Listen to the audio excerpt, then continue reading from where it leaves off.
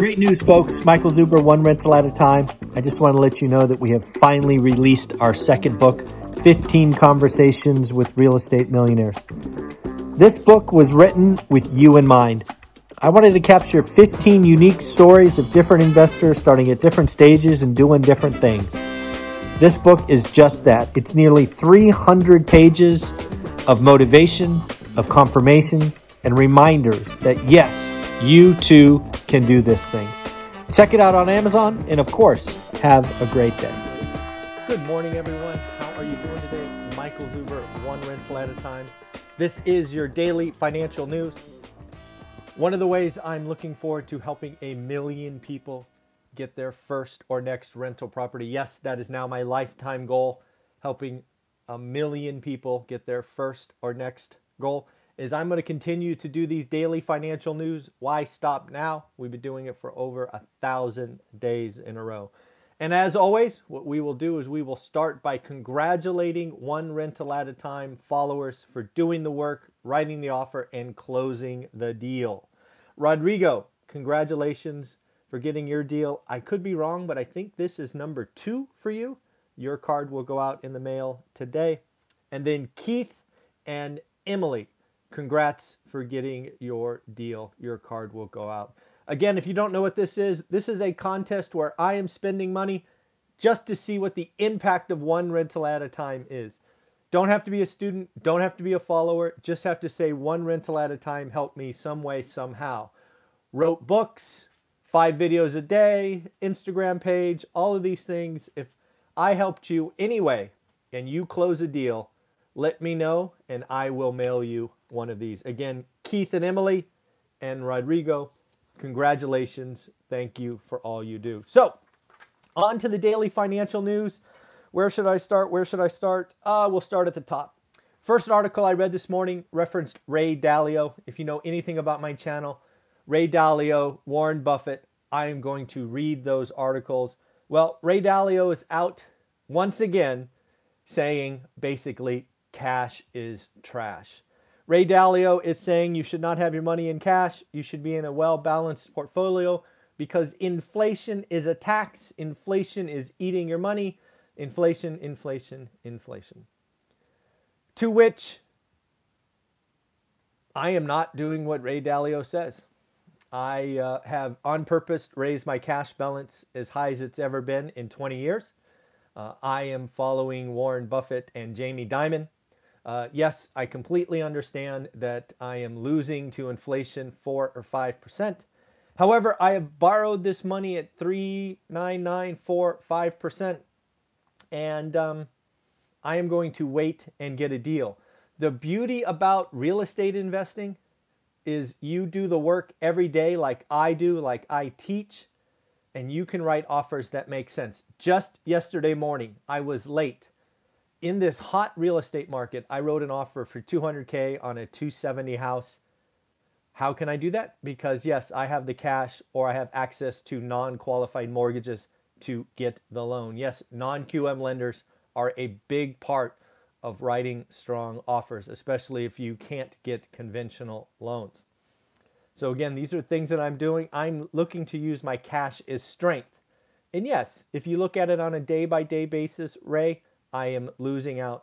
However, I choose not to play in an overinflated crypto or stock market. Yes, I have missed out. That is okay. I will continue to invest in what I know. I will continue to invest in what moves slower. And yes, I want cash flow. So that's what I'm doing that. But yes, Ray is right. Cash is trash. Cash is being taxed by inflation, but I don't care. I'm going to get a bigger discount, right? 10, 15, 20%. Versus losing 4, 5, or 6%. Well, it looks like the housing slowdown is official. Case-Shiller, for the first time, has reported month-on-month appreciation is lower this month than last. Always remember, please, always remember with Case-Shiller, his data is old. In a microwave or everyday society like we are today, you should think that Case-Shiller's data is ancient. His data came out today for September. Is that right? September. Yes, September. Dude, it's December tomorrow. What are you doing? Why? How can it take that long? Get a better computer. Get some dual or quad processors, dude. How can your data be that old and still be relevant? Why are we listening to September data? It's December. But anyways, it is official. The housing slowdown, Case-Shiller, 19.5%, slightly lower than August of 19.8. This is a housing slowdown. I believe it's continued since then, but of course we won't hear about it for months to come. Again, a housing slowdown, we have started. Housing slowdown is not a crash. Yes, some channels will choose to, I don't know, somehow make this a crash. The top 3 cities, Phoenix, 33%. I hope all of you own real estate in Phoenix, because if you did, you're crushing it. Tampa, 27.7%. Hey, if you don't own in Phoenix, maybe you own in Tampa. And what the heck, maybe you own some stuff in Miami with 25.2%. But even if you own in the 3 slowest markets, Chicago, Minneapolis, and Washington, D.C., still double digits. All 3 of those were the slowest cities in his 20 city survey, all over 10%. Not sure how anybody can call that a crash, but I'm sure some channel somewhere will. The 10-year notes are falling again. Again, fear has entered the market. I do think what we are seeing is Wall Street is dressing up their year-end books. They are getting flat. I have talked about that before. And I think what you see right now is you see retail investors who outnumber Wall Street but have smaller pieces. So again, this is going on. And again, I think, as we'll talk about later, Jerome Powell is my buddy. And if you follow One Rental at a Time, we all need to send Jerome Powell a Christmas card. We will get to that in a minute. Supply chain issues. One thing I love about this channel is you can go back and watch my daily financial news, and I've gotten a lot right here recently. What we have here is the supply chain for businesses, right? We talked about people, right? We joked about people buying toilet paper. We talked about the UK buying booze because there was a fear of a shortage. Now, as expected, as I told you what would happen, businesses are double and triple and, dare I say, quadruple ordering. This is going to be a problem. First and foremost, it feels good today. They have more inventory. We're in a holiday season, more stuff to sell. But when this supply chain unlocks, maybe April, May, June of next year, that inventory will come and we will have huge discounts. I seriously, if I could kind of reverse time and reverse roles, right? Let's pretend it's 19, I don't know. When was a bad year? Like 84, I think was a pretty bad year for my family. Maybe 85. What I would do is I would tell my parents to move Christmas to July. This is not the time to shop. There are no discounts. Cyber Monday was a disappointment. For the first time ever, Cyber Monday this year was lower than last year. No discounts, no must-haves, got to get, no excitement, no energy. People have been shopping for Christmas for a month now, right? What this whole let's start shopping nonsense is over, right? So what I would do if I was a family on a fixed income or didn't have a lot, I would absolutely move Christmas. I would make the family decision that we are just going to skip December 25th and we're going to make it July 25th or whatever month works for your family, because you will be able to stretch your dollar further. This year, man, it's bad. And again, businesses, you are going to be just like consumers. You're going to have a lot of toilet paper. It's going to be bad, right? And of course, by toilet paper, I mean whatever they are selling. I read an article about a small running shoe store, tennis shoes. Usually they hold about 3,000 in inventory. Right now they're about 6,000. So they've doubled the inventory. They're busting at the seams, but they feel good about it. It's because they have double and triple ordered. That does not end well. you are going to see monster discounts as they blow out inventory, but it won't be till next year. So we have 6 predictions about the housing market. 6 predictions from the housing market from different agencies and companies. How should I do this? I think I'm going to go top down. I am going to go top down. And again, these are all from large, not really companies, large organizations who have access to data. These are not folks in their basement looking at pretty charts. So let's go. So Zillow is at the top. Frankly, if all of them that I don't trust, it would be Zillow, right? Didn't they just blow up their flipping business because they overpaid? Hint, hint, don't follow Zillow. But anyways, Zillow says 13.6%. This is, of course, December of 2022, so 13 months from now. Zillow, 13.6. Next, who's next? Fannie Mae.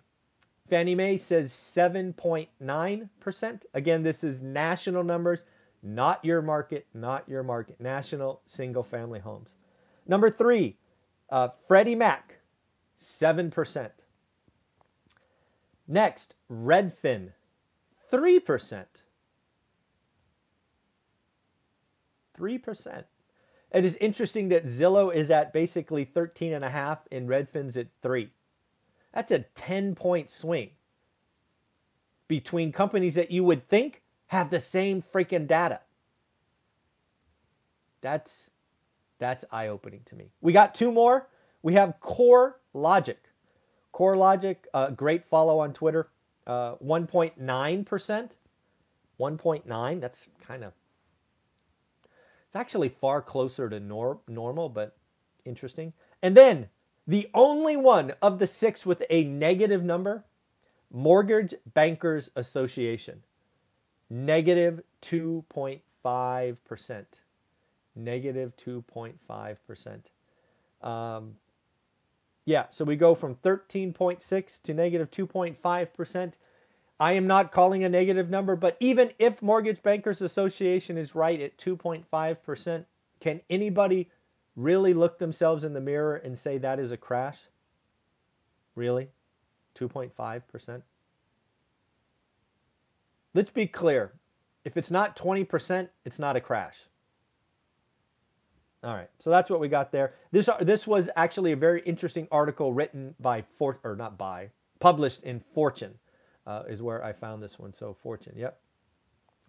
Barron's is actually out warning that the infrastructure bill will actually make competing for labor, specifically physical labor, more difficult, which should translate to higher wages. Folks, we are in a wage inflation cycle like never before. It is the oil embargo of the 70s. It's just wages, the hourly work.